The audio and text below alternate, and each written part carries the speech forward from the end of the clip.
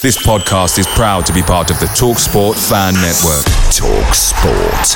Powered by fans.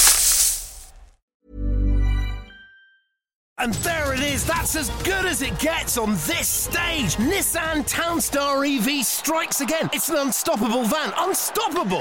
Just fantastic. You can actually see the ProPilot technology in action. Effortless parallel parking. It moves with all the confidence that comes with a 5-year warranty. And with a bench full of all-star van experts, there's real strength in depth here. That's all-star quality. Search Nissan Townstar EV and visit your local all-star van centre to see for yourself. Terms and conditions apply. 5 years or 100,000 miles, whichever comes first. ProPilot is an advanced driver assist technology. Driver's responsibility to stay alert, drive safely, and control vehicle at all times. The TalkSport Fan Network is proudly supported by McDelivery, bringing you the food you love.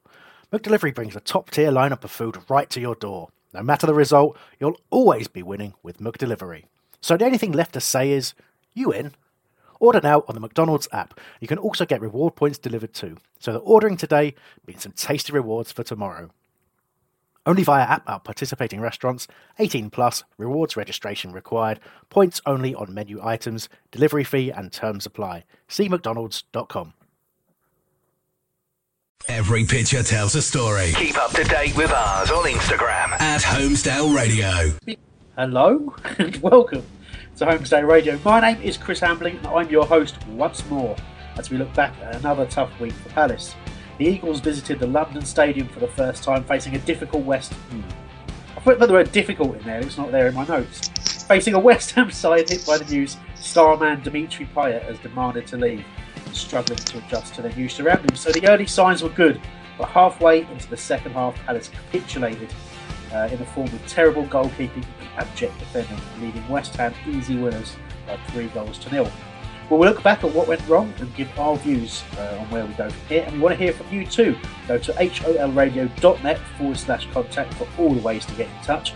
We're opening the phone lines today a little bit later on. There'll be Nick in the chat room, holradio.net/chat, and you can tweet us at holradio. Homesdale Radio, sponsored by FanDuel.co.uk. The next generation of fantasy football.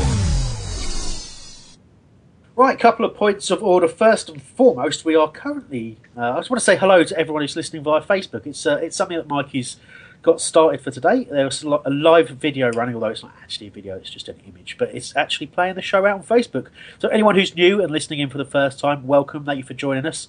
If you do comment on that video, hopefully one of us will pick it up during the course of the show. And I say that hopefully one of us, because we have a lineup with me today, and Patrick O'Connor is the first one I was going to introduce, and he isn't actually here. Patrick is based in New York, and clearly the time difference has got the best of him today. But I do have Mr. Jack Watson. Hello, Jack. Hello, good afternoon. Good evening, even. That's a good start. Yeah. Maybe time difference is affecting me as well. It is afternoon in America, so that's probably what the confusion was. I do also have Mr. Nick Philpott with me. Good evening, Chris. Good evening, everybody. Come and join me in the chat room on holradio.net/chat. It's very much sounding like you want to be a game show host these days, Nick. But good stuff. Good stuff. There's so much we've got to talk about today, but obviously it's another abject performance. But I say that it's an abject performance. For a fair proportion of the game, it wasn't really an abject performance at all. But yet again, it's another defeat. It's another. It's just another very, very frustrating game of football for the Palace fans to sort of try and tolerate, really, and that's really what it is at the moment. It's tolerating this horrible, horrible spell. And it's difficult to know where to start, but we do try to begin always and talk a little bit generally about the game. I mean, first of all, for 45 minutes we were the better side. We were slow starters. West Ham probably started a little bit better than us, but by the end of the first half, we really should have been ahead. And I think the first thing to sort of pick out from that, Nick, would be the Tompkins chance. Yeah, I thought it came across to him. It got him on the right outside of his right foot and squirmed across the goal. I felt a little bit. Yeah, he should have got that away. But more importantly than that, Ledley seemed as though he was running through syrup at the far post. He could have come in himself and just tapped it in. if you think about what then came out afterwards, it was showing how things were going to develop throughout the game. Tompkins should have scored, but Ledley could have as easily scored at the far post. It would have been a fitting reward, I think, for a first half where I think we looked compact, we looked dogged, we were well organised. No one really lost their shape or anything like that, Jack. But and it would have been a fair result going into the break, wouldn't it? I think you're right. I think when you say it's organised as well, it's something we haven't seen for a long time of a Palace side. We did look organised. There was a game plan which the side was sticking to in the first half. And yeah, I think a goal would definitely for Palace would definitely have been fair. 1-0 result into half time wouldn't be sort of unjust. West Ham did start a bit shaky. We were organised. We had we knew what we were doing. But again, the chance creation, it's only through a set piece and Kabai's loose volley that we made any chances. So, while we were quite organised in midfield and defence, it's good, but we just failed to make any chances. Well, certainly we did. Yeah, I think it was Cabaye was the only shot we had on target in the. Is that right? I'm trying to think. Yeah, that is second half. Pretty sure it was. Yeah, just the one. And then that was that's worrying because as much as Allardyce has come in and talked about you've got to fix the problems at the back, and and if we can't win, we draw, which is I understand the philosophy. That's what he's done at other clubs. And that's what you do to address a club that's struggling. But it certainly does seem to have negated our creativity already, which, that was, I'll be honest with you, when we had my fairly well publicised rant, the idea of appointing Allardyce, that was my biggest concern in the first place. But it doesn't hide from the fact that he's right, and we have got an awful lot to sort out at the back. And we'll talk about what we're doing about that a little bit later on as well. So sticking to the first half, talking about selection, talking about tactics, we've got it right. That way of playing, West Ham couldn't create. We had a chance to nick a goal. Had we done that, I think the game's a very, very different match, and probably we go on to win.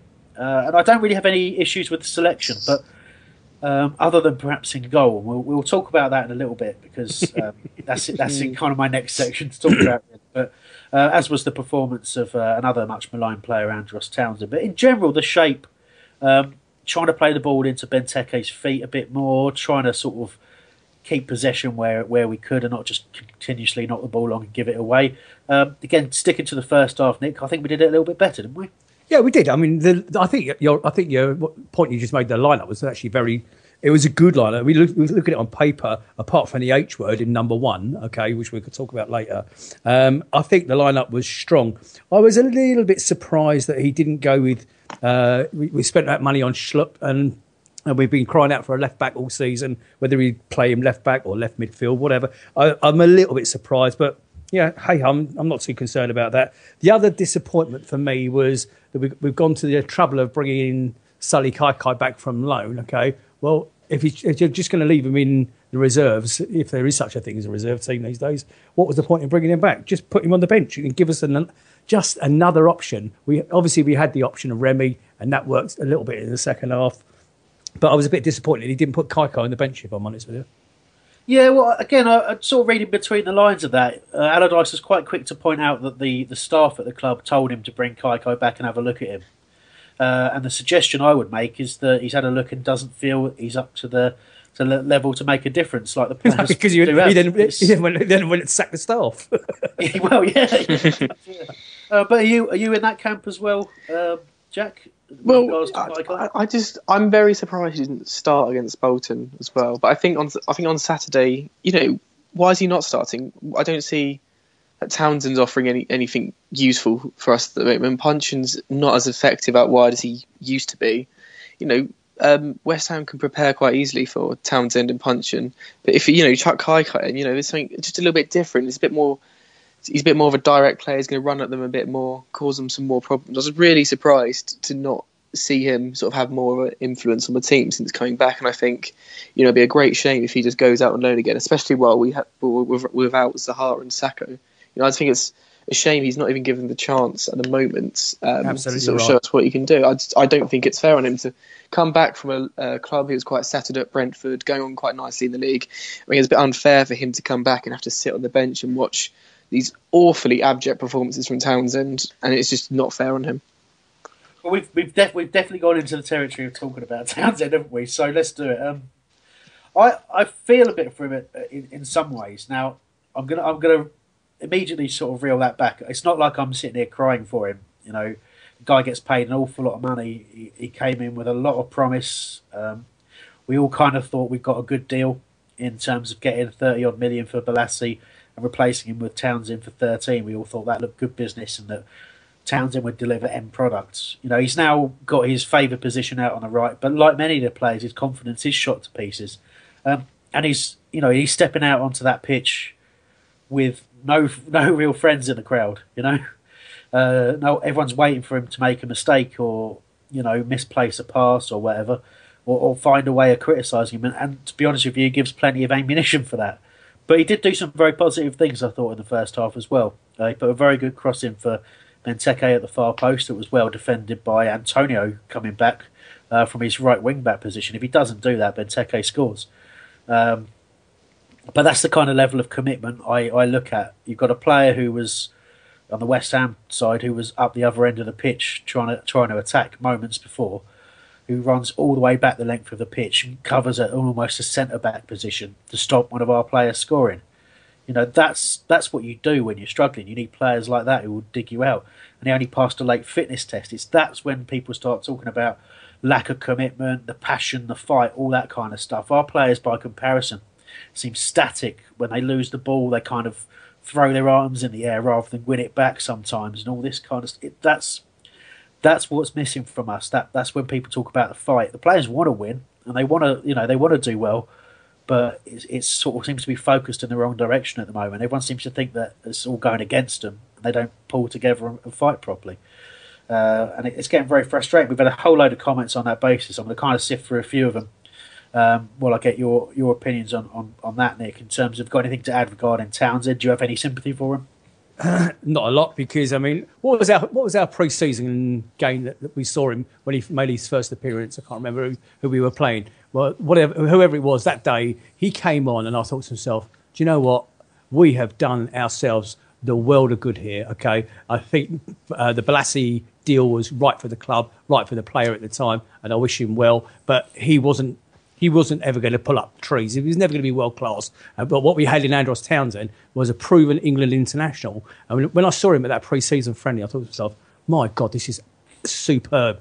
Unfortunately, ever since that moment, I've got a question for you, actually, Chris. I know you're the one that asked the questions. How about this? Is he playing for the badge? Is he a mercenary? Because that's what he's been called over all the social media sites. Yeah. And a lot of it, I can see is, while I think there's a lot of fraction on social media at the moment, I actually think it's overdone. But with the Benteke and Townsend thing at the moment, I'm thinking to myself, have we got on playing for the badge? Have we got people with their heart in it? I don't know if we have. Well, this again, we get into a territory where I'm going to end up going on a rant, but I'm going to try and save that for a little bit later on. But in terms of the question you asked, Nick, it's I almost feel like asking you back. What is playing for the badge? How are we defining that? I'm not going. I'll give the answer. I'll give the answer, and I'm not going to give the answer you're teeing me up for, because I know what you're teeing me up for, and you ain't going to get it. Okay. What we want is we want somebody. We want two or three of them to show. And by the way, when I said about playing for the badge and mercenaries, and I'm probably adding Kabay into that as well. Okay. We want somebody out there that has got the drive, the passion, the absolute soul. If we had 11 Damon Delaney's on the pitch, okay, because you're not going to get the one that you want, Chris, but if we had 11 Damon Delaney's on the pitch, we wouldn't have lost yesterday. I mean, did you see him when Hennessy failed to collect the very simple, silly ball, okay, that even the great Chris Hambling could have come out and collected, okay, but he decided to stay on his line, okay. Delaney turned at him and gave him the death stare, okay, and that's what I want. That's what I'm all about, playing for the badge, playing for the team, playing for the club. Well, okay, a couple of things on that. First of all, we had 11 Damien Delaney's on the pitch. Be an interesting game of diagonal passes. but I know what you mean. Look, but don't get me wrong. I don't look at Damien Delaney and think that Damien Delaney plays for the Crystal Palace badge and understands what it means to the supporters, right? But when I look at, that's not me digging him out. That's me saying I don't believe he does that. I believe Damien Delaney plays for his teammates, for whoever he represents, for himself, and his personal pride. That's what I believe where the strength comes from. So I think what I'm getting at is I think fans put so much emphasis on this playing for the badge concept, right? But it's not really about the badge. It's about the team. It's about their teammates. Because as much as we want to have this massive connection between the supporters and the players, and you do get that with some really special cases, and we'll be talking more about one of the real special cases a little bit later on in Julian Speroni. But what we want as supporters doesn't. It shouldn't really. It's not about playing. It's playing for Crystal Palace. It's Crystal Palace represents something different to us than it does for the players. I want the players playing for each other. I'm not bothered about whether they pat the Palace badge on. I'd like them to have a connection with our club, with our history and our supporters. But it's not necessary as long as they are playing for their teammates. And when you talk about that issue for Hennessy there, that sums it up. We're going to talk about Wayne, but it's that lack of communication there. It's not just limited to the goalkeeper. It's all over the pitch at times, and we were so close to being a very good team at moments. When you see us sort of moving the ball quickly, a bit of one-touch passing, sometimes we're fractions, we're millimetres away from scoring some fantastic goals. But when I see us defending, that's where I see the cohesion and the spirit broken down. I don't see people all over the pitch busting a gut to chase the ball back, and that's what I think has shocked Sam Allardyce when he talked in the game after the game yesterday about being shocked at the result and shocked how we, after 70 minutes, we went to pieces. There was a great tweet earlier on. Sorry, I can't credit you because I've forgotten, long since forgotten because of this question, but who mentioned that the fitness has got to be the worst it's ever been. Allardyce picked it out when he joined the club. It's no coincidence that we got to that period of the game. We've not made any changes. It's no coincidence that the performance level started to drop. The players do not look in the right physical shape for that. I'm going to pause my ranting because we've been joined by Mr. Patrick O'Connor. Yay! Hello, mate. How you feeling? Sorry, I was sick, so I'm fine now. Thank you. I'm glad to hear it. You've joined us just as we're about to talk about Wayne Hennessy. Oh, perfect timing then. The irony. Get out of your system. So Nick's picked out a point that in the first half we got our first warning shot, and that was a ball, nothing cross, comes into the area. Hennessy comes off of his line. Seemingly the defence reacts and duck under it to a call. But then Hennessy takes 3 steps back and doesn't touch it, and it ends up bouncing between keeper and defender, only for Hennessy to have to scramble to go and collect it. And it wasn't just the death stare, as Nick put it, that Damo gave him. He actually screamed "Wine!" straight at him, that's the worry, isn't it? We talk about the back four, and how's this back four gone from being, one of the toughest to beat to one of the most porous in the division, and that's it. There's no confidence in the man behind them at all.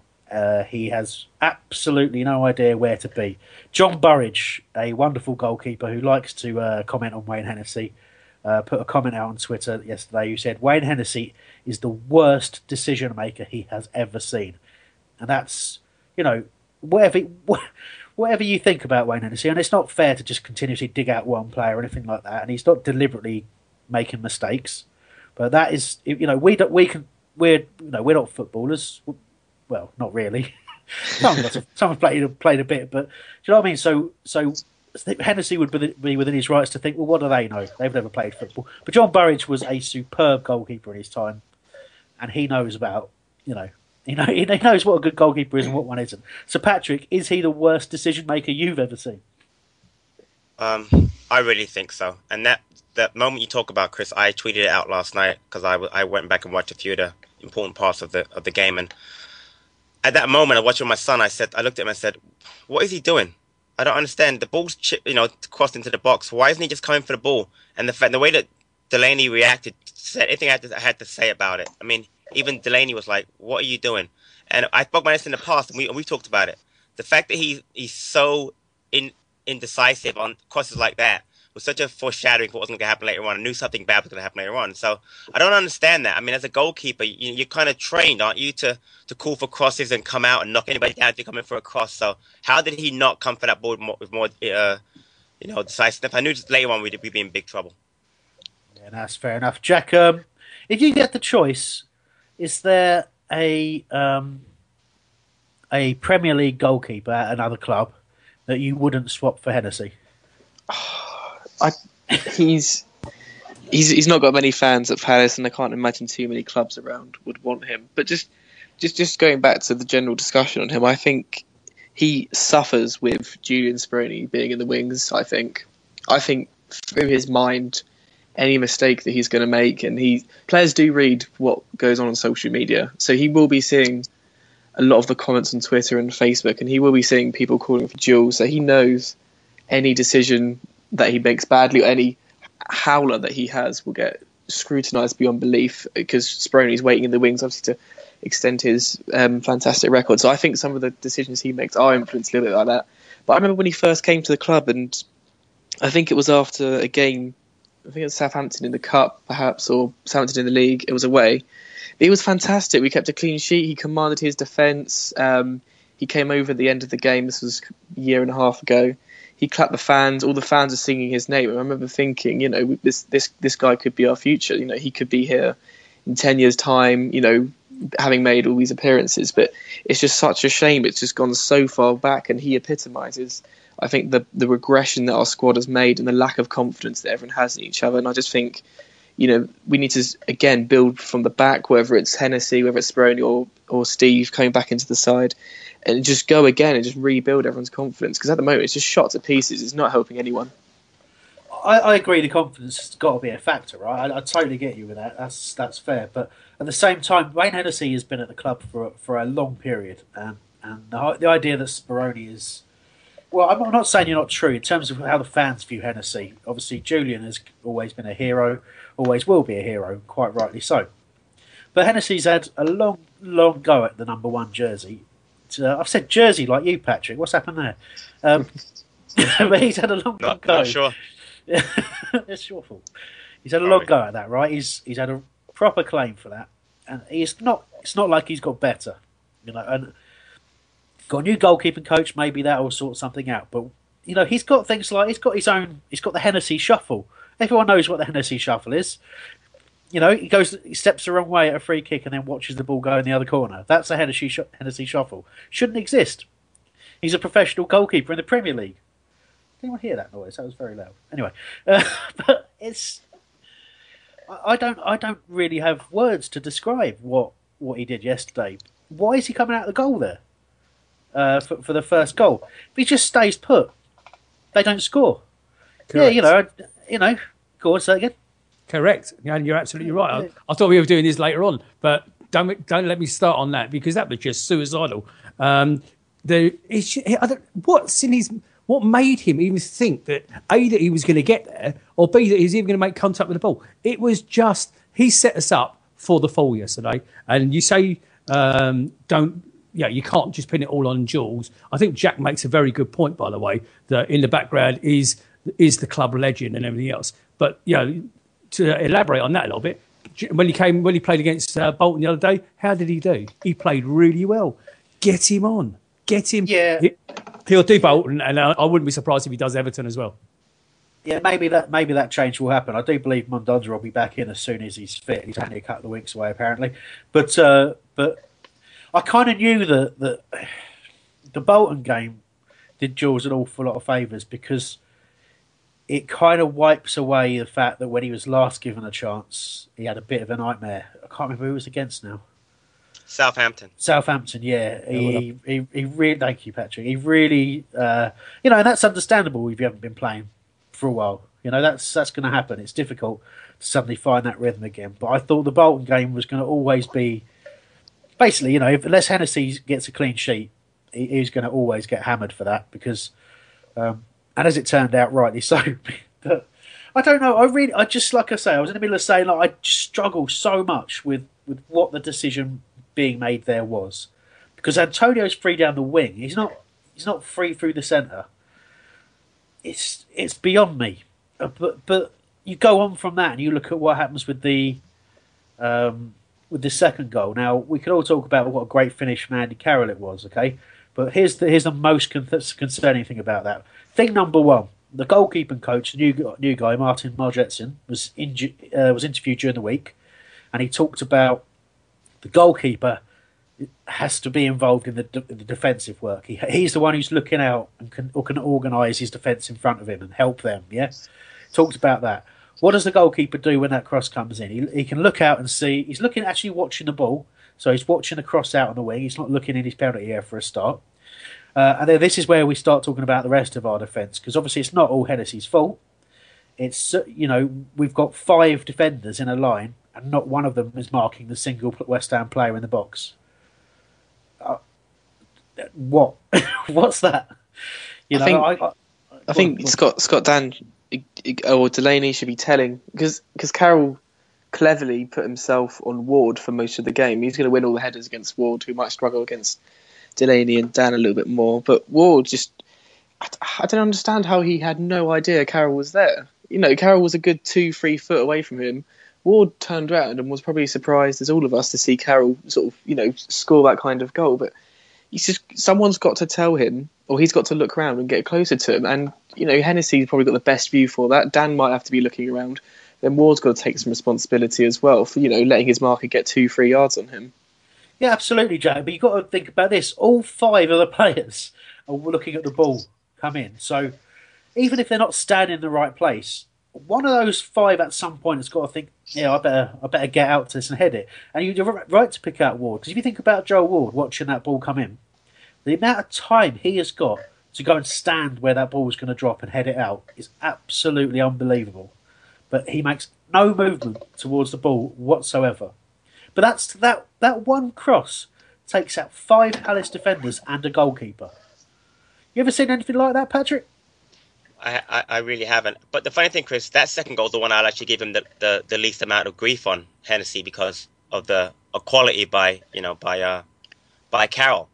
You're right. I think I blame that more on the defense. But again, that would go back to me, the fact that they don't think he's going to come for the ball. So there's hesitation there. Mm-hmm. Is he coming? Is he not coming? Is the new coach telling us to come for every cross? Is he coming now? He's not going to come. And I blame that definitely more on Ward. But going back to that coach, by the way, do you know he coached Hennessy for 7 years at Wales? Yeah.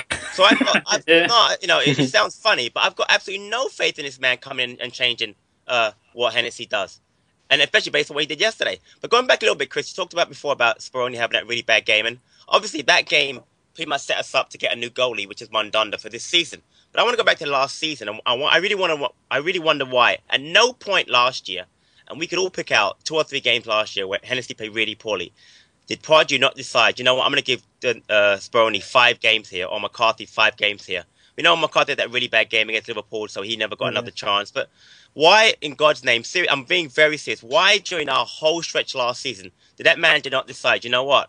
I'm going to give somebody a 5 to 10 game stretch. You gave Hennessy the entire season last year. He never, ever, ever got benched. Besides, like I said, I think he gave McCarthy 1 match and McCarthy messed up, and I don't think it was McCarthy's fault on that play. It was a really freakish. It could happen to anybody. Never gave him another chance, and we sell him. I don't understand why we couldn't have given Speroni that same exact chance for 5-6 games. And if he messes up, how much worse are we going to be than we were with Hennessy? And that fact upsets me so much that Hennessy's been given a chance to play the entire time, and we've seen him. You just said it before. He's been the same player he was last year, indecisive. The Hennessy shuffle's nothing new to us. It's very frustrating as a supporter to watch that, and then to blame the coaches, which I think again you can blame the old coach all you want, but this man had the guy 7 years as a national team coach. What's he going to do to change things? It's frustrating. It really, really is. Well, hopefully he'll be really honest with Sam Allardyce and just say he's not good enough. He is, as I know you've said, Patrick, on Facebook, he is the worst goalkeeper in the Premier League. I hate to say it, because I'm not trying to be unfair to someone, but I'm just saying there is nobody at another club that I wouldn't take over him. And you say that, Chris, and people don't know how important having a goalie is. And you're absolutely right. What kind of statement is that to make, that we have the worst goalie league, and even our goalie for the last almost a year and a half? Really? We have the worst goalie league, and he hasn't improved in a year and a half. Yeah, he's had some good matches. Got to give him credit. He's had some good matches. But I put something out on Twitter the other day about match winners, Chris, on purpose. And I said, when's the last time you remember, Julian Spalding been a match winner and Wayne Hennessy? You know what game they match up with Hennessy every single time? Southampton game last year when we won 1-0, where he really played really well. One match when we could all sit here and name plenty of matches for Julian Speroni. And I bet if we watched Rwanda in France, we could name plenty of matches that he was a match winner. How could you pick a guy who's basically had one good match for you, or, been a match winner, sorry, not one good match, that's wrong, in a year and a half? That's ludicrous. And you're right. I would pick, the only goal I can think is actually worse is Claudio Bravo for Man City. And that's a stretch because we don't know how much quality he was at Barcelona. So this is ridiculous. We keep picking him every single time. Yeah, and obviously, I know clearly someone saw something, whether it was Pardew or the coaching staff or what. Clearly they saw something in terms of going and getting Steve Mandanda, right? No, we got some comments on Facebook. Again, thank you for joining us via Facebook. Those of you who are listening through our posts on there, our live video. One day we might actually have an actual video of us doing the show, but I'm fighting against it because you don't really need to see my face. But that might happen in the future. But there's some comments on there as well, and a couple about the goalkeeper situation. Martin Regnard saying Speroni needs to be getting games.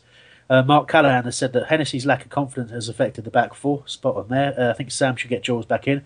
Work with him, Tompkins, Dan, Delaney and Ward, get them confident and solid again. My thoughts are, and I'll probably say them again later on, that we'll see Jenkinson come in for a right back and Schlupp will take the left back position, or potentially another left back signing there. So I think the full-backs, which we pointed out on this show a few times, that we're a bit concerned that they're not up to the modern game, if you like, the Premier League standard. Because, as we talked about before, you have to get up and down the pitch as a fullback now in the Premier League. You have to be able to attack and defend all game, up and down all game. Be quick as well. And we really struggle out wide. Who else? Get Jules back in goal from Richie Peter Tennant. Get guys like Kai to play for Palace, and we need Jimmy Mack. There we go. Just see if we've got any more there. No. There you go. Some stuff talking about Benteke, Townsend and also Cabaye mentioned in there, and those are players we'll be talking about in just a moment. We'll be opening the phone lines after our little breaking of it, and so you'll be able to get in touch with your view. So take the number down now. It's 0208 123 66 99. That's 0208 123 66 99. You can be able to give us a call just after this short message. And there it is, that's as good as it gets on this stage. Nissan Townstar EV strikes again. It's an unstoppable van, unstoppable. Look, just fantastic. You can actually see the ProPilot technology in action. Effortless parallel parking. It moves with all the confidence that comes with a 5-year warranty. And with a bench full of all-star van experts, there's real strength in depth here. That's all-star quality. Search Nissan Townstar EV and visit your local all-star van centre to see for yourself. Terms and conditions apply. 5 years or 100,000 miles, whichever comes first. ProPilot is an advanced driver assist technology. Driver's responsibility to stay alert, drive safely, and control vehicle at all times. Away days are great, but there's nothing quite like playing at home. The same goes for McDonald's. Maximise your home ground advantage with McDelivery. You in? Order now on the McDonald's app. At participating restaurants, 18 plus, serving times, delivery fee and terms apply. See mcdonalds.com. Let's talk about the next generation of fantasy football. At FanDuel, you select a team of Premier League players for a single day's fixtures. That means you're not locked in for the whole season. You can play, watch, and win in one day. When your players nail it on the pitch, you rack up points and jump up the real money leaderboard. FanDuel's scoring system uses Opta stats to reflect every player's true on-field contribution. So, outscore your opponents and win cash for your football expertise. Every Premier Premier League match day with FanDuel. And just for Homesdale radio listeners, we've got an extra special offer right now. When you sign up, use the promo code PALACE. That means if you don't make money in your first contest, FanDuel will refund your entry fee up to £10. So go to fanduel.co.uk and use the promo code PALACE to grab the offer now. What are you waiting for? Terms apply. Over 18s only. Please play responsibly. Yeah, buddy. Right, a couple of tweets to clear up, and also have a bit from the chat room in just a moment. We've got a caller as well. Let's go for it. We've got a caller. Let's have that straight away. Hello. How you doing? Oh, good evening. Is this Homesdale Radio? It is indeed. Hello, good evening. My name is James. I'm a season ticket in the upper, and I'm just ringing up in defence of our goalkeeper, Wayne Hennessy. Okay. I am sick and tired of listening to people asking for Speroni to be put back in goal. He's not the answer. Hennessy is the best goalie we have at the club. Does that not worry the hell out of you? Sorry? Does that not worry you if he's the best we've got, considering the number of mistakes he's making? Do you not think he's making errors? Do you not think he's got a bad back four playing in front of him? Well, I think the confidence starts with the goalkeeper, doesn't it? Now, I think the back four, you can certainly ask questions, particularly at fullback. I think that's right. But look, the goalkeeper, you may feel he's been made a scapegoat, you may not, but I think he's making errors that a goalkeeper in the Premier League shouldn't make. So, but why do you think those errors are if it's not down to him? Let me just say something about Speroni. When Speroni last had a run of games, we was top of the. When he had a proper run of games, we was in the Premier League. We got into the Premier League and we had a run of games, and it left us in the relegation area. Now, nobody was blaming the goalkeeper then. We was either blaming the manager, we was blaming the tactics, we was blaming the team, we was blaming the board for not investing, but nobody came out and said it's the goalie's fault. Now, all of a sudden, we're in a bad run. We're in a bad situation at the moment. I'm not denying that. Yeah. It's been going on for quite a while. But at the previous times we've had bad situations, nobody has blamed the goalkeeper. With all due respect to Julian Speroni, he's a lovely fellow. I've spoken to him a few times. He's always been gracious, always been there for a photo, an autograph, etc., etc., etc. He's played a hell of a lot of games for us, and he is a club legend. But with all due respect, people need to get off this bandwagon to say that he's going to be our saviour. So I don't disagree with you at all there, James, right, in terms of Speroni being a long-term answer. I think we've already signed a goalkeeper who we want to be the long-term answer. Whether or not he ever settles well enough to do so, I don't know. But I do think you have got to look at Wayne Hennessy and say, okay, maybe with Speroni's age, what it is and all that kind of stuff, maybe Wayne is the better goalkeeper overall. But right now, I think at the very least, you've got to say Wayne's confidence is shot to pieces. And I feel that a confident Speroni would surely be a better option. And do you not think he's lost confidence in the back four? I don't. Again, you're probably right, but he's never been. I mean, there was a case there yesterday at West Ham. The ball come across from, as we're looking at the game, come across from the left, so down the West Ham right. It came over. It went over Delaney's head. It bounced in just outside the 6-yard. I found with a disagreement with a Palace fan in the crowd is what should have happened about it. Surely Delaney, A, should have cleared it, or B, called keeper's ball. And they all left it. Hold on, they all left it. Delaney, Hennessy, Dan and Tompkins, they all left it and it ran across the area. Surely somebody should be a captain, be a leader, and say, I agree with you, Hennessy may have shouted out keeper, but he was coming over Delaney's head. Delaney should have put Hennessy in a situation to say, that's your ball, keeper, or I'm going to clear it. Well, I suppose it's all down to interpretation, but the way I saw that, if you actually look as the ball came in, Damien Delaney's going for it. He's actually going for that ball, and then he gets a shout and he ducks down. Well, no. You assume he got a shout. You can see it. You can see it on the pictures, can't you? Right. Okay. Well, I couldn't see he got a shout, but carry on anyway. No, but you see what I mean? Look, but I think it does highlight. I think you highlight a really good issue that confidence is a two-way street. Okay, it totally is. It is a two-way street, and the thing is that everybody at the moment. Let's say Speroni. Again, sorry to interrupt you, but the last time Speroni played in goal was up at Old Trafford in the Premier League game. He dropped the ball twice. Yeah. Has everybody forgotten about that? One of them boobles he made led to a goal. Has everybody forgot about that? Yeah, no, I take the point. I was making a similar point just before you called that the Bolton game. I didn't hear that. No, it's cool. No, the Bolton game does seem to have. Bolton game was a 0-0. He kept a clean sheet, but how many shots did he have to keep? How many shots did he have to stop? Didn't have a lot of work to do, really, did he? Very valid point. Fair, he didn't have a lot. He didn't have a lot of work to do. But I do feel that result was the thing that set people's their minds were made up before the game even kicked off. But look, at the end of the day, Wayne Hennessey's made some errors against West Ham. You know, the first goal is his fault. Bottom line, you know, the defence should have watched the player break, but he's absolutely in no man's land. You know, and like I say, you got a keeper of John Burridge's experience coming out and saying, "Oh, I'm sorry." God, he's coming out and saying that he's the worst decision maker he's ever seen. You know, that's a guy who knows his keepers. Yeah, and this is a fellow who used to make the crowd laugh by standing on his head. Yeah. No, look, James. I'm not knocking John Burridge, but we're all entitled to our opinion. Hence why you have this great show and a good phoning. But my problem being is people are jumping on the bandwagon, blaming Hennessey. Every week it's getting the same. Nobody looks at why was the ball played like it was. No one closed the player down in midfield to play the ball in for the first goal. Yeah, I think you're right. You look at the goals on Match of the Day or Sky, whichever you watch. Our defence, all three goals, they were all over the place. Yeah, Lesson Allardyce said the same thing. He said there was a catalogue of 3 errors before the ball goes through for Hennessey to make that mistake. But look, James, it's important we get all the range of views, and it's great to have someone on who's defending Hennessey. So I really appreciate your call, mate. Thank you so much.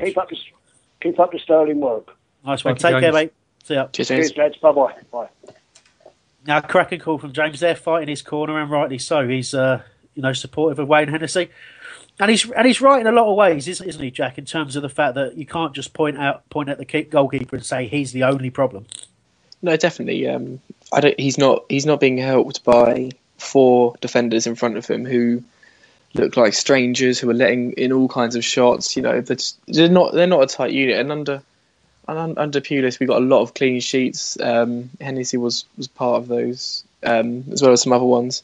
But yeah, he's just not helped by the defenders, and it is a bit unfair to, always criticise him. I feel like this weekend it's just because the individual errors, but his general performance, he is open to a lot more shots. While we had James on just now, I asked people for their thoughts on Twitter, and I've had at Liam Tallis say I think James is Wayne Hennessey with a Cockney accent. So there we go. Cheers for that, Liam. Anyway, we do have another caller. Hey, who's that? Hello, it's Gary. Hello, Gary. How you doing, mate? I'm very well. Yourself? I am delightful, as always. The airwaves are yours, mate. Lovely. Just a couple of points from me, really. I think a lot of the problem has sort of been coming for many months because we've lacked leaders in the team. I think, right from day one, we've bought good players, we've bought big names, but as well as paying good money for strikers, midfielders, you've got to buy characters. And I feel we lack characters. My other point is, just going back to the goalkeeper, any good goalkeepers in the Premier League or in the Championship have a presence.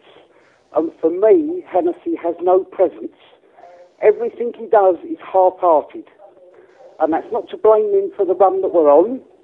But what I will say is, like the 2 goals yesterday where he's left his line, if you're going to leave your line, go and get it. Don't go and do something and go halfway and stop. Yep. Totally agree with that, Gary. And I think, we've lost Gary. Let's see if we can get Gary back on, producer people. But while he might be back.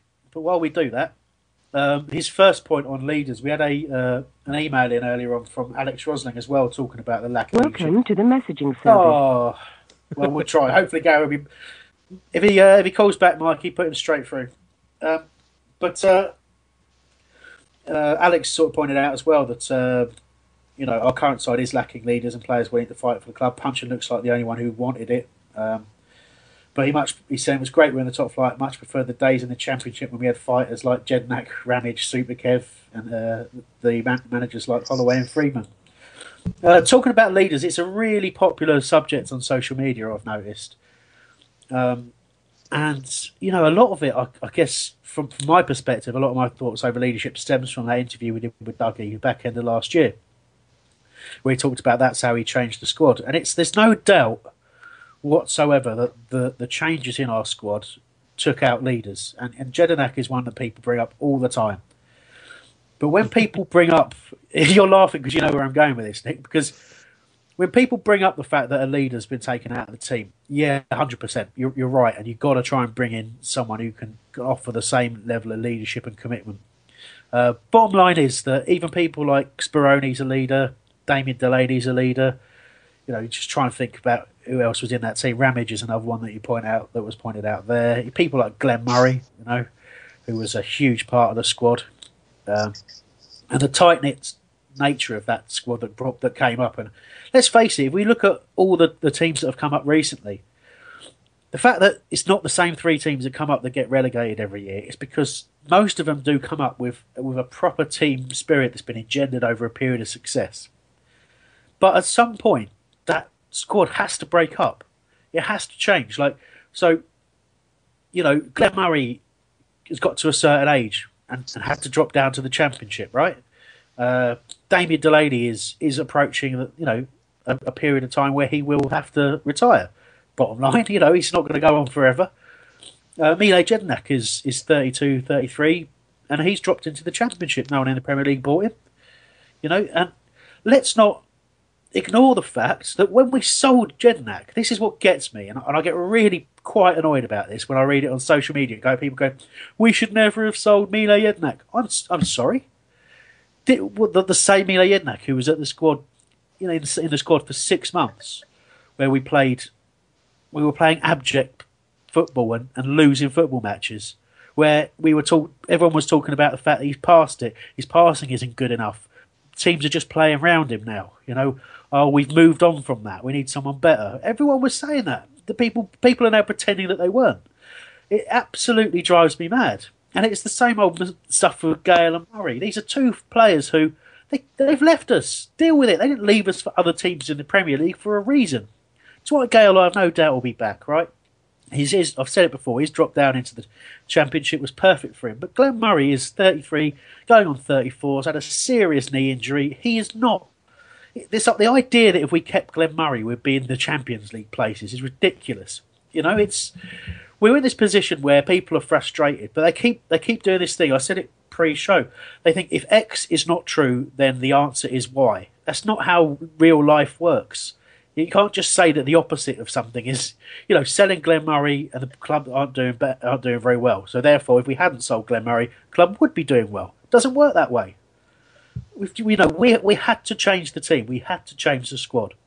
And unfortunately, that would always unsettle. You know, someone like, you go back to Ferguson, he was a master at it at Man United. Every time players got to a certain age or got to a certain attitude, if you like, he moved them on and replaced them with players who could offer the same type of stuff. You know, we're not a Man United and we don't have Alex Ferguson in charge of us, so it's a very, very difficult skill. You know, and ultimately it cost Pardew his job, him trying to do that. I've spoken for long enough. Who wants to come in on that?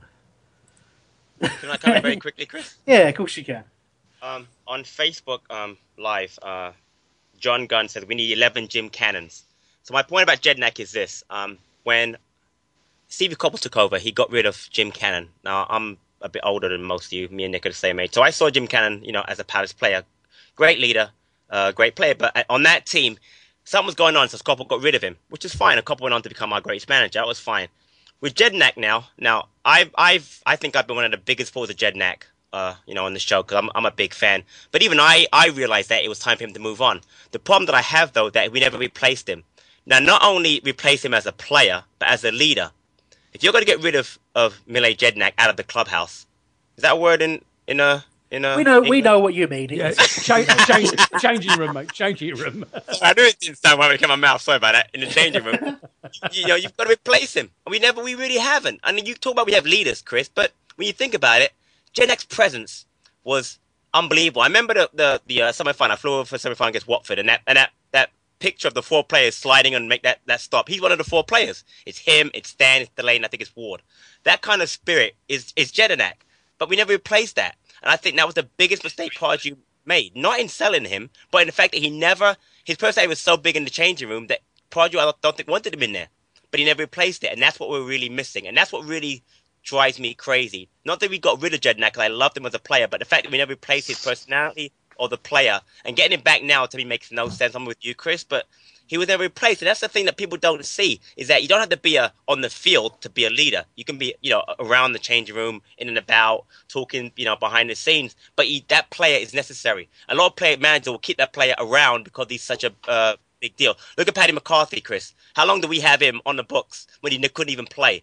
But we knew he was a big part of the background. Do you know what I mean? And we got, and then he retired. Now he's a coach, academy coach. But the point is, having players like that around are important, and we don't have that anymore. And it's so obvious.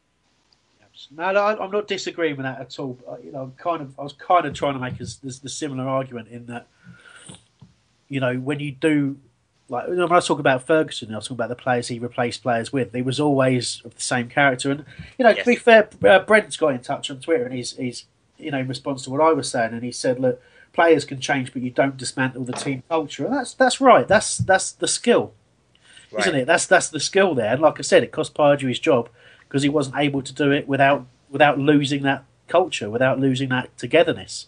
Now, I don't doubt. I think Allardyce has made reference to it already. I don't doubt that there's still a good spirit down on the training ground, but the confidence has gone. And when the confidence has gone, you really do need something to lift. And that something usually does come from outside, be it a signing, be it a change of manager. But unfortunately, the change of manager hasn't given us that little bounce, that little lift that we thought it would. I've got some views in the chat room, Nick.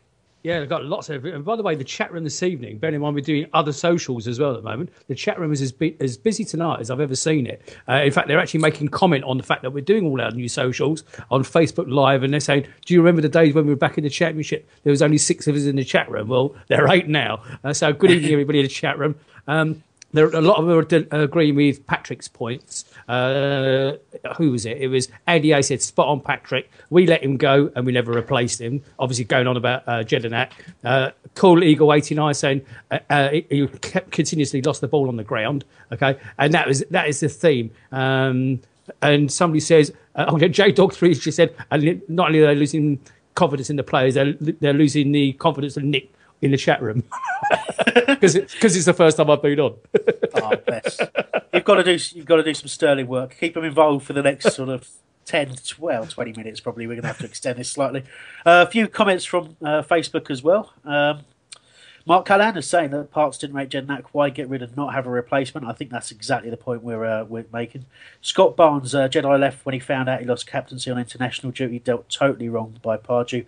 I think that's something that you've said before in the past, Patrick. That it's not just losing Jedinak. The way it was done was pretty shocking as well.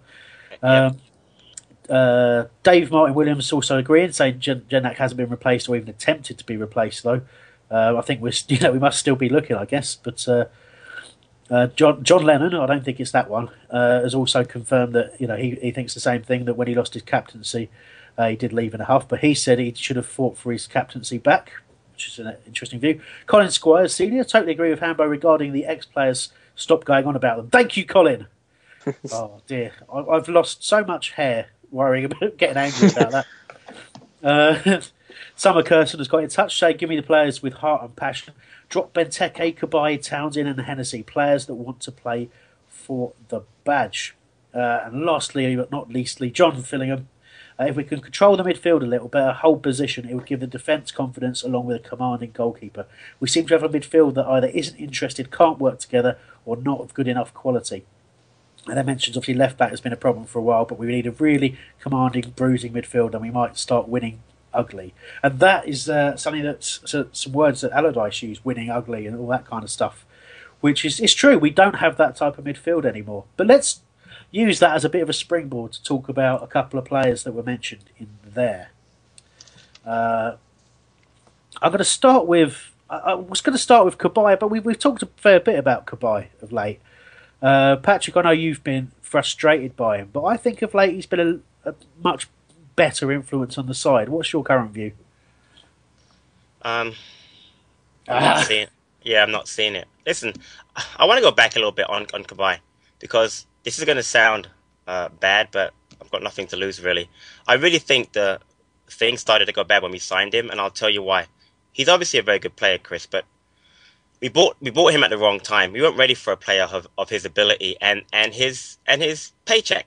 And I think that the fact that he's come into this team unsettled a lot of players. I think unsettled Zaha, Balassi, some other players. He's on such huge wages that he unsettled us. And then the manager came and made that comment about, he's on a different pay structure because of how good he is. And I've yet to, he's had some good matches. Of course he is. He's a quality player. I just think that he was the wrong player for us at the wrong time. We tried to push on and move on, and I don't think he's right for us. And I really look back on a lot of games, and he does have some good matches, but we don't win a lot of those matches. We really don't. He plays well in games we don't win, and I think when he plays that, again, it sounds like I'm blaming him and I'm not really blaming him, but I feel that he can do more, and he hasn't. I understand where he plays. He's not a number 10. He's more of an old-fashioned number 4 or a number 8, where he's sitting in front of the back 4, picking the ball to the back 4, and moving the ball. But I just think that a lot of things have come down to the way we've done poorly, because when we signed Pulai, we signed him with the ability to what's the word that Pod you used, to transition, and we've really gone the wrong way. I don't disagree. Sorry, I'm just topping up my wine. I'm in the wrong position to be speaking. I've decided I'm going to keep the show running until I've finished the bottle. So just excellent. No, in all seriousness, you're making a good point, Patrick, and you're not the only one who's made that point. I'll come to you in a sec, actually, Nick. But it's John Ellicott, I think it was, on Twitter, who got in touch earlier on and said the same thing. And then ever since we sort of broke the pay structure with getting Kabay in, it just seemed to break something in the club. I don't 100% know that I agree. I can see it. I can see it being the case to a point. And I certainly think that breaking that pay structure and doing that for a few more players as well has left it difficult for us to sort of do the business we want to do this January, funnily enough. Right, exactly. I think that's another downside to it. But yeah, okay. But again, I think it's something that kind of had to happen. Because if you look at us and you look at other teams, you can't really, other than teams have only recently been promoted, any team that has been here any length of time has had to go out and do that, buy players of a certain quality and pay them a certain wage and start, bringing the best of their players that are already at the club onto these bigger contracts. And I still think it's part of the Premier League. It's part of being in that position. It's, bottom line is, at some point you do have to change that squad, and how you do it and how you manage it dictates whether you get to stay there or not. It's a very, very difficult thing to do. And I think we're right to criticise, right? And you're right to point out things like that, where that was a moment where something changed, and it did. But it was inevitable, if we stayed in this division, that we were going to have to do that. It's the modern game, I think. Nick, your views? Yeah, was it though, Chris? I mean, part of me is actually, I'm sitting there thinking, yeah, I actually agree with what you're saying, but part of me is actually arguing with you. I think about the Burnley style. I mean, Burnley haven't gone, I put a word in the chat room a minute ago, have we gone all corporate? And just going back to Patrick's point, which was very well made, since the Kabay signing and the increase in the salary, and we've done the same thing with Townsend, we've done the same thing with Benteke, we have gone all corporate. We've gone all Premier League. I know it's a stupid thing to say because we are Premier League, but hold on. We've also lost the heart and soul of the club. The thing that got us up there, okay, wasn't the fantastic players, the ability of all the squad. It was the heart, the soul, the willingness to go for it, in adversity. Well, I'm sorry, but we haven't got that now. Okay? But people like Burnley, look at where they are. Look at Watford. They've still got the nucleus of the team that got them promoted, okay? And they haven't gone all corporate like we have. Yeah, but Burnley and Watford are further back than us, right, in terms of their journey in the Premier League. At some point, they will reach a point where they have to start replacing their most influential players through either a drop in form or their age getting the better of them or something, or maybe they're moving on to other clubs, right? At some point, that will happen. And how they manage that will dictate whether or not they stay in the Premier League, just like it does us. That's the point I'm making. We were a Burnley, weren't we? We were a Watford. We finished, 12th, 10th, 16th, those are our finishes so far, something like that. Yeah. You know what I mean? Look at where we are now, and look at where they are now. Yeah, but we're ahead of them, aren't we? In terms of we're in our fourth season in a row. When they get to their fourth season in a row, let's see if they're able to maintain that. Let's see if they're able to keep that team together. Because let's not forget that they've not been in there as long as we have they? Yeah, but so all you're saying is that they're going to spend some more money on twinkly lights like we have. It doesn't make them a great... No, I'm not talking about lights. I'm talking about the surgery they have to do on the squad. I'm talking about the fact that their most influential players, Watford, Burnley, whoever it may be, Bournemouth, their most influential players will eventually move on for one reason or another. Okay? And how they replace them, it's the exact thing for us, right? It's how we replace our players, how they replace their players will dictate whether or not they can stay in the Premier League. And you know what? You go. You know what, Chris? I think the Watford comparison is excellent because they're a year behind us. And we knocked them out that year. They came up the following year, both in the semi-final last year. And for me, Dean is the most influential player by far. He's the captain. So you're absolutely right. What they do the next season or two ahead with Deeney and other players is going to be huge. Are they going to bring in a bunch of?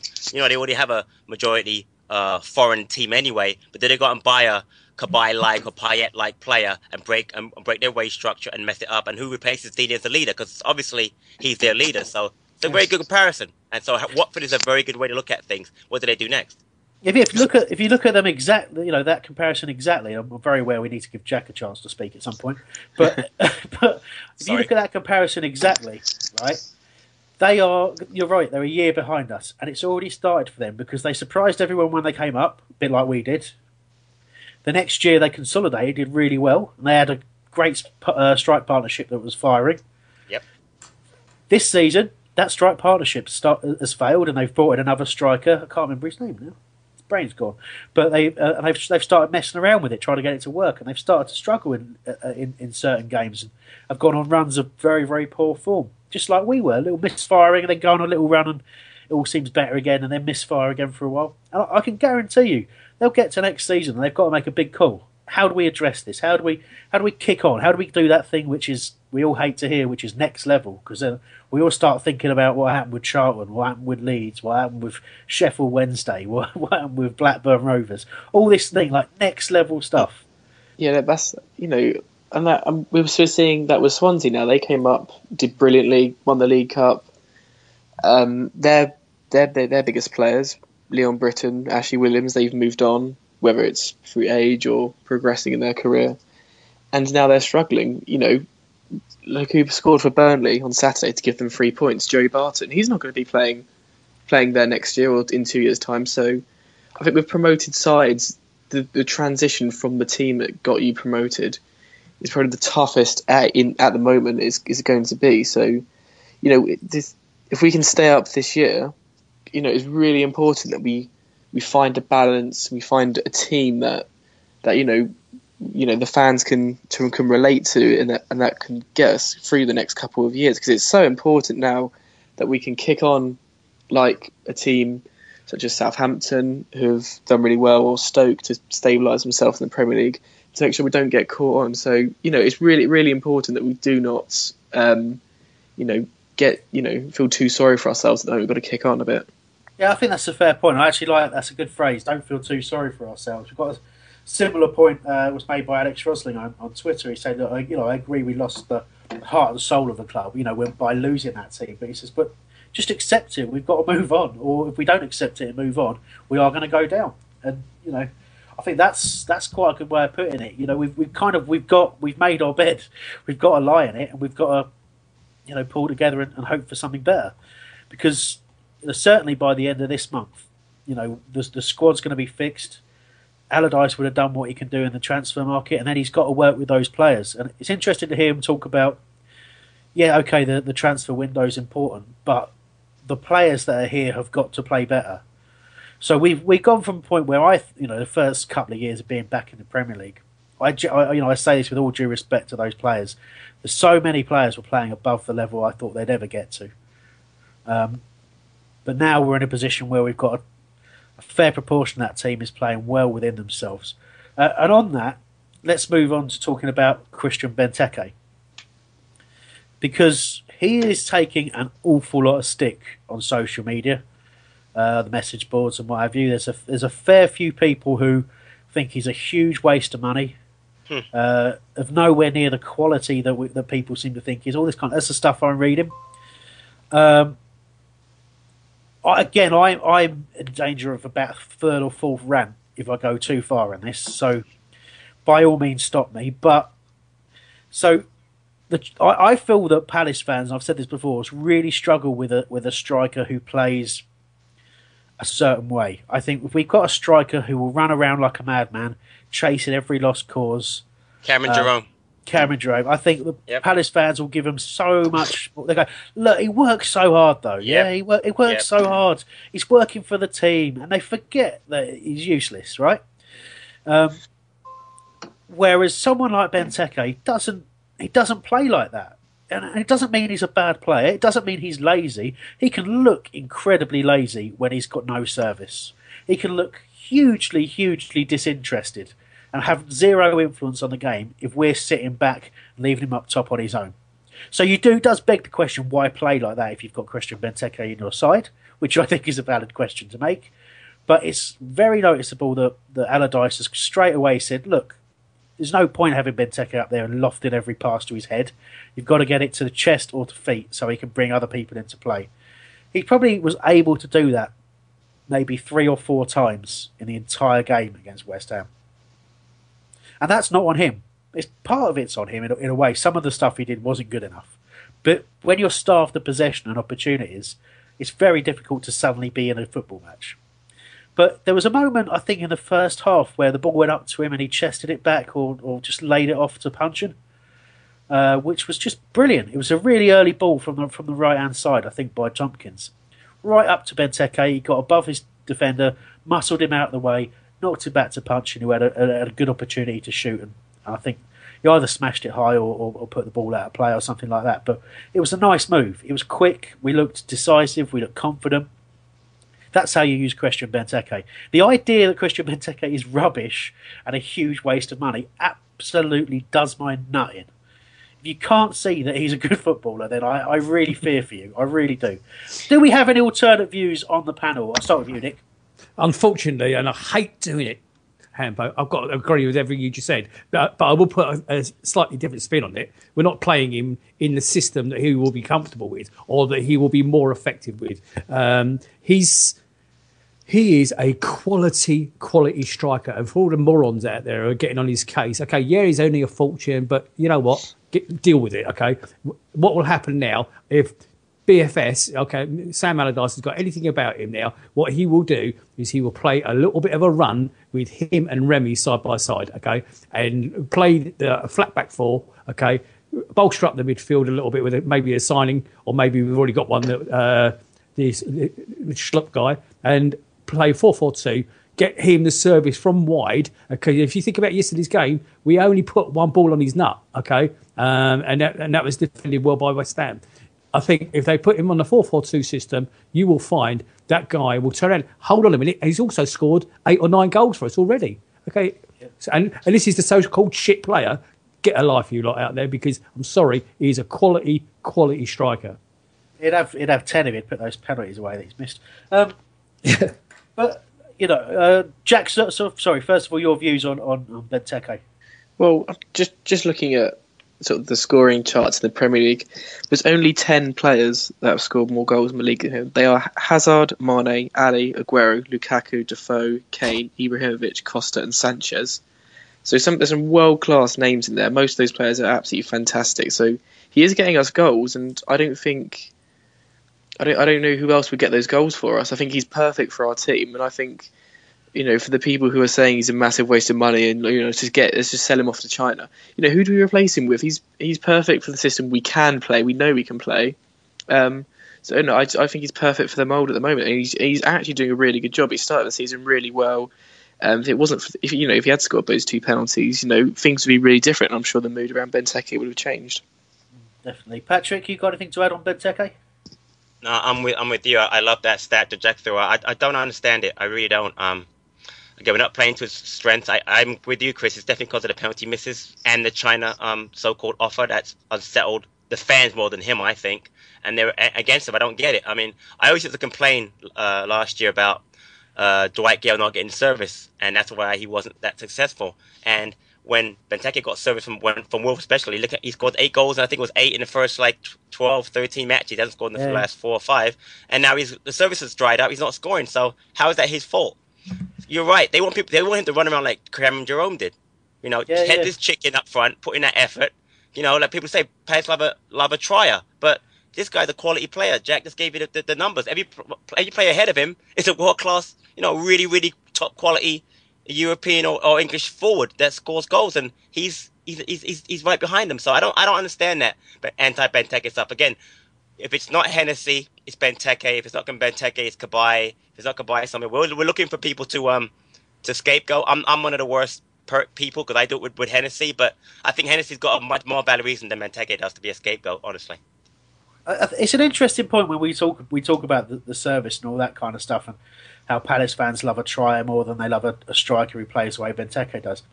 It does kind of raise the question, if you like, that well maybe he is a bad signing for us because we've signed the wrong type of player. For the players that we've got, like Cabaye, you're right. Like Cabaye. There's certainly an argument there, and I'm going to leave that there for future shows and what have you. That's because this isn't a case of just saying no, you're wrong. Benteke is a great player. I think Benteke is a great player, but I would certainly think that there is a debate to be had around whether or not he's the right player for us the way we're currently playing. But that's down to the manager to sort out. He's got to try to find a way of using the fact that we have a great player in Benteke. We have an undoubtedly great player in Cabaye as well. And let's see if we can get those two working absolutely spot on. And it kind of leads on to a tweet we got in from, it's at Media Easier, talking about struggling to see where the goals are going to come from unless we have a full-time number 10 playing permanently behind Benteke. Well, there we go. Maybe, not whether Cabaye's that player, I don't know. He can play there. Whether he's there supplying Benteke, I don't know. Whether or not we're talking about playing Remy and Benteke alongside each other, with Remy doing a bit of that business, not sure. We'll see what happens. Another tweet we got in from Billy McLaren was talking about, also agreeing with you, Patrick, over McCarthy getting dropped for 4 mistakes, so why does Hennessy get chance after chance? Can't hurt to give Jules another go. Also got an email in from Musabio, which is a fantastic name. Patrick spot on his analysis, and I understand about Murray and Jednak. Can't understand why we let Gale go and kept Campbell, though. Really? Again. I know where you're coming from. Why? Because you can sell Dwight Gale, you can't sell Fraser Campbell. Exactly. And that's right? It comes just down to that, exactly. All right, but more importantly, Gale wanted to go because he wasn't getting opportunities at Palace. You've got a player that wants to leave versus a player that's on a decent enough contract. It doesn't. And a player that is a saleable asset to a team in the Championship who've got the money to pay for him versus a player who's not really a saleable asset. As a couple of teams who were interested in Campbell, I think Wolves and there was one other who escapes me, who were actually interested in him. But when you can get that sort of money for Gale, and you've got to keep Campbell once you've sold Gale, you've got to have that striker in there. That's the reason why, but I appreciate where you're coming from. Neville's got in touch from Malta, says, totally agree with you, Benteke is world class, never had a centre forward like him before, but nonetheless, we do need to give him good service. The way he chests the ball, knocks it down to others is impressive. That's what it's all about. Nick, chat room. Along the same lines, John the Programme Seller saying the gap between him and the midfield, you could drive a double-decker bus through it because of the movement from the midfield is non-existent. Tim Gypsy Hill 64, why would Benteke be in the box when there's no ball being crossed into him? Okay, Jeff _Thomas, lazy or F off. Okay, I don't know who he's going on. That might be aimed at me, I think. John the Programme Seller says he says he's not. He gets into the right positions and no one puts the ball into those positions. That's the problem. Patrick. And Chris, one more thing. If you were watching the match yesterday, and we all did, obviously, do you notice how no one runs in behind Benteke the way Wolf does? I was so frustrated a couple of times. Townsend, there was a play when Puncher made a tremendous run from halfway line, looking to play the ball wide to someone, and I think Townsend was like 10 yards behind him. No one runs in behind him, and if you don't run in behind Benteke, you don't create that space, there's no opportunities created. So whoever's mentioned about the double-decker bus, he's right. There's a huge gap between our midfield and Benteke. And for me, Remy's the solution, or someone else, because if MacArthur doesn't get up like he did against, let's say, Liverpool or Man United, or Puncher doesn't get forward, there's a big gap, and then he looks like a fool chasing around for running off the ball when no one's near him. So I think, again, Townsend's style of play does not suit us right now. He just doesn't want to run in behind. Yeah, you're absolutely right. If those two wide players aren't able to tuck in and get involved, which again Puncher did a few times. Again, Puncher seems a little off form to me at the moment, but he does try and get in and get involved. But you're right, Townsend has to do the same on the other side. But the structure's there, right? So again, ignoring the fact that we seem to completely run out of breath as soon as we made the mistake and lost the goal and just went to pieces. If you take us up to that before that point, we looked like a compact side who had a plan, as Jack was saying earlier, and that plan was to try and feed the ball into Benteke to hold it up. You had Ledley who was sitting back, and you had Cabaye and MacArthur pushing forward from the central midfield, and you had the two wide players coming in to get involved as well. The failure was in, as Patrick has pointed out, one of the wide players just not getting involved enough, and the failure was in the ball was being played forward to Benteke either as a hit and hope or way too early, right? That's where I saw the failure, and that's why we didn't create any real chances. But having said that, the setup was there. What we didn't do, which was really disappointing for me to sort of kind of finish this show off, what was really disappointing for me was we didn't respond to the changes that West Ham made at half time, right? So people will think I've got the knives out for Allardyce because I didn't want him appointed in the first place, right? I'm not a fan of Sam Allardyce, right? But he is our manager. I accept it, and I want us to win. So I've not got the knives out for him. But we didn't respond to the change that West Ham made that got them right back in the game until we conceded. Oh, that's just so wrong for me. We needed to adjust. They went 4-4-2 from a 3-4-3, and all of a sudden we had an extra body in midfield, but it made it look like they did. Do you see what I mean? It's like we kind of it should have actually played into our hands. We should have been able to say, okay, well, instead of having 3v3 in the sort of centre of midfield here, we've kind of got this spare person. So let's push him a little bit further forward, try and link up that play a little bit better. But we didn't really do anything. And again, I would say that's a failure of the players and as much as the management. But there we go. We did go 4-4-2 late on, but way too late by that point. People's heads had gone, and by the end of the game, it didn't look like anyone knew where they were supposed to be playing.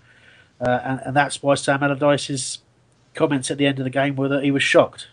And we were shocked as well. But what I will say is that I'm gonna be there at Selhurst Park on Tuesday night against Bolton.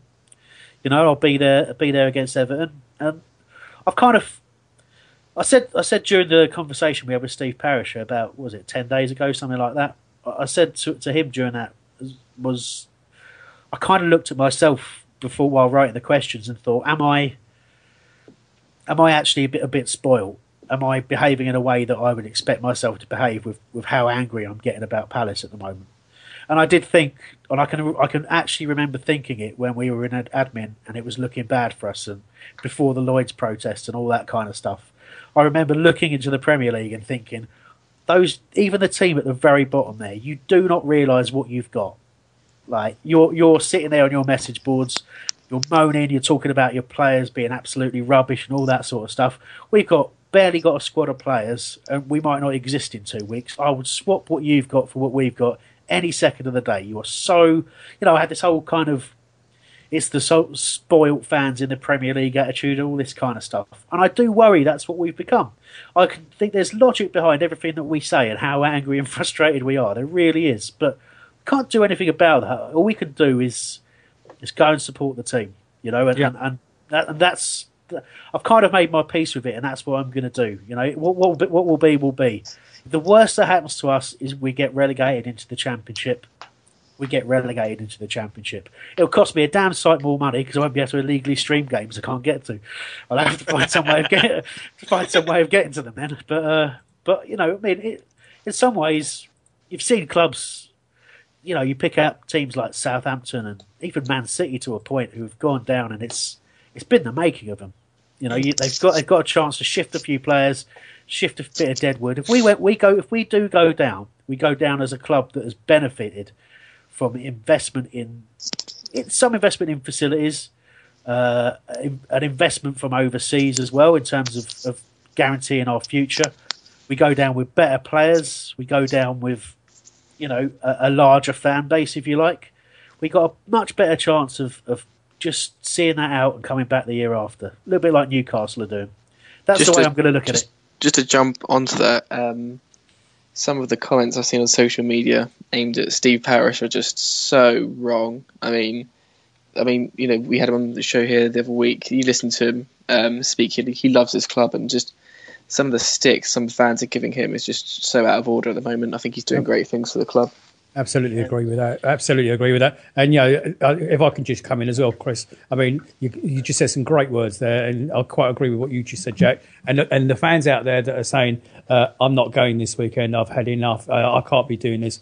You need to stand in front of the mirror, have a good long look at yourselves, and think about what Chris has just said. Oh look, I'm not trying to sort of. Most of the people who listen to this show would be going.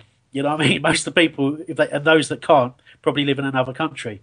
It's, people who engage with us are dedicated to Palace. Look, I don't blame anyone who's kind of had enough. If it costs you money and it costs you time, it is difficult to take sometimes. But you've got to have a bit of perspective. You have to. Everyone has a right to be angry. But the truth is that everyone who says, I'm fed up with the Premier League. Well, if you're fed up with the Premier League, why are you angry now? It just I don't want to go. I don't want us to get relegated. I really don't. I actually want us to. And the reasons I want us to get relegated is because I don't want it to be years and years and years and years until we get a proper stadium. And I don't mean to disrespect Selhurst, but parts of it are not really acceptable for any level of football. Until we get a proper academy training ground and all those sort of things. Till we're actually a proper professional setup that we need to be. That's why I want us to remain in the Premier League. I'm just saying that if the worst happens, it's not that bad. Considering what we've been through, it's not that bad, really. It'll be a pain and it will hurt, particularly if Brighton get promoed. Oh my God! Yes, absolutely. Of course, that'll be the worst bit. That'll be the worst bit. It'll be horrific, but it's not the worst thing in the world, And if we stay with the club, we keep supporting them. There's no reason to believe that if the worst did happen, we couldn't put it right that the very next season and bounce straight back. But anyway, I just wanted to get that off my chest. So thank you so much. We had so much contact today. Really sorry we couldn't get to it all. Thank you to our callers, especially Gary, who got cut off unceremoniously. It seemed a bit unfair. But so much more. Thank you to everyone who joined us by Facebook for the first time this week. I hope you'll be joining us again in future weeks. I believe Terence Ford will be doing a preview podcast in midweek. I'll be back now he's well again. That'll obviously be previewing the Everton game. Other than that, we'll be back same time, 8 PM next week. Thank you so much. Cheers. Bye. Every picture tells a story. Keep up to date with ours on Instagram at Homesdale Radio. Homesdale Radio, sponsored by FanDuel.co.uk. The next generation of fantasy football. It's the 90th minute. All your mates around. You've got your McNugget share boxes ready to go. Your mate's already got booked for double dipping, and you steal the last nugget, snatching all 3 points. Perfect. Order McDelivery now on the McDonald's app. You in? At participating restaurants, 18 plus, serving times, delivery fee, and terms apply. See mcdonalds.com. And there it is, that's as good as it gets on this stage. Nissan Townstar EV strikes again. It's an unstoppable van, unstoppable. Just fantastic. You can actually see the ProPilot technology in action. Effortless parallel parking. It moves with all the confidence that comes with a 5-year warranty. And with a bench full of all-star van experts, there's real strength in depth here. That's all-star quality. Search Nissan Townstar EV and visit your local all-star van centre to see for yourself. Terms and conditions apply. 5 years or 100,000 miles, whichever comes first. ProPilot is an advanced driver assist technology. Driver's responsibility to stay alert, drive safely, and control vehicle at all times. This podcast is proud to be part of the TalkSport Fan Network. TalkSport. Powered by fans.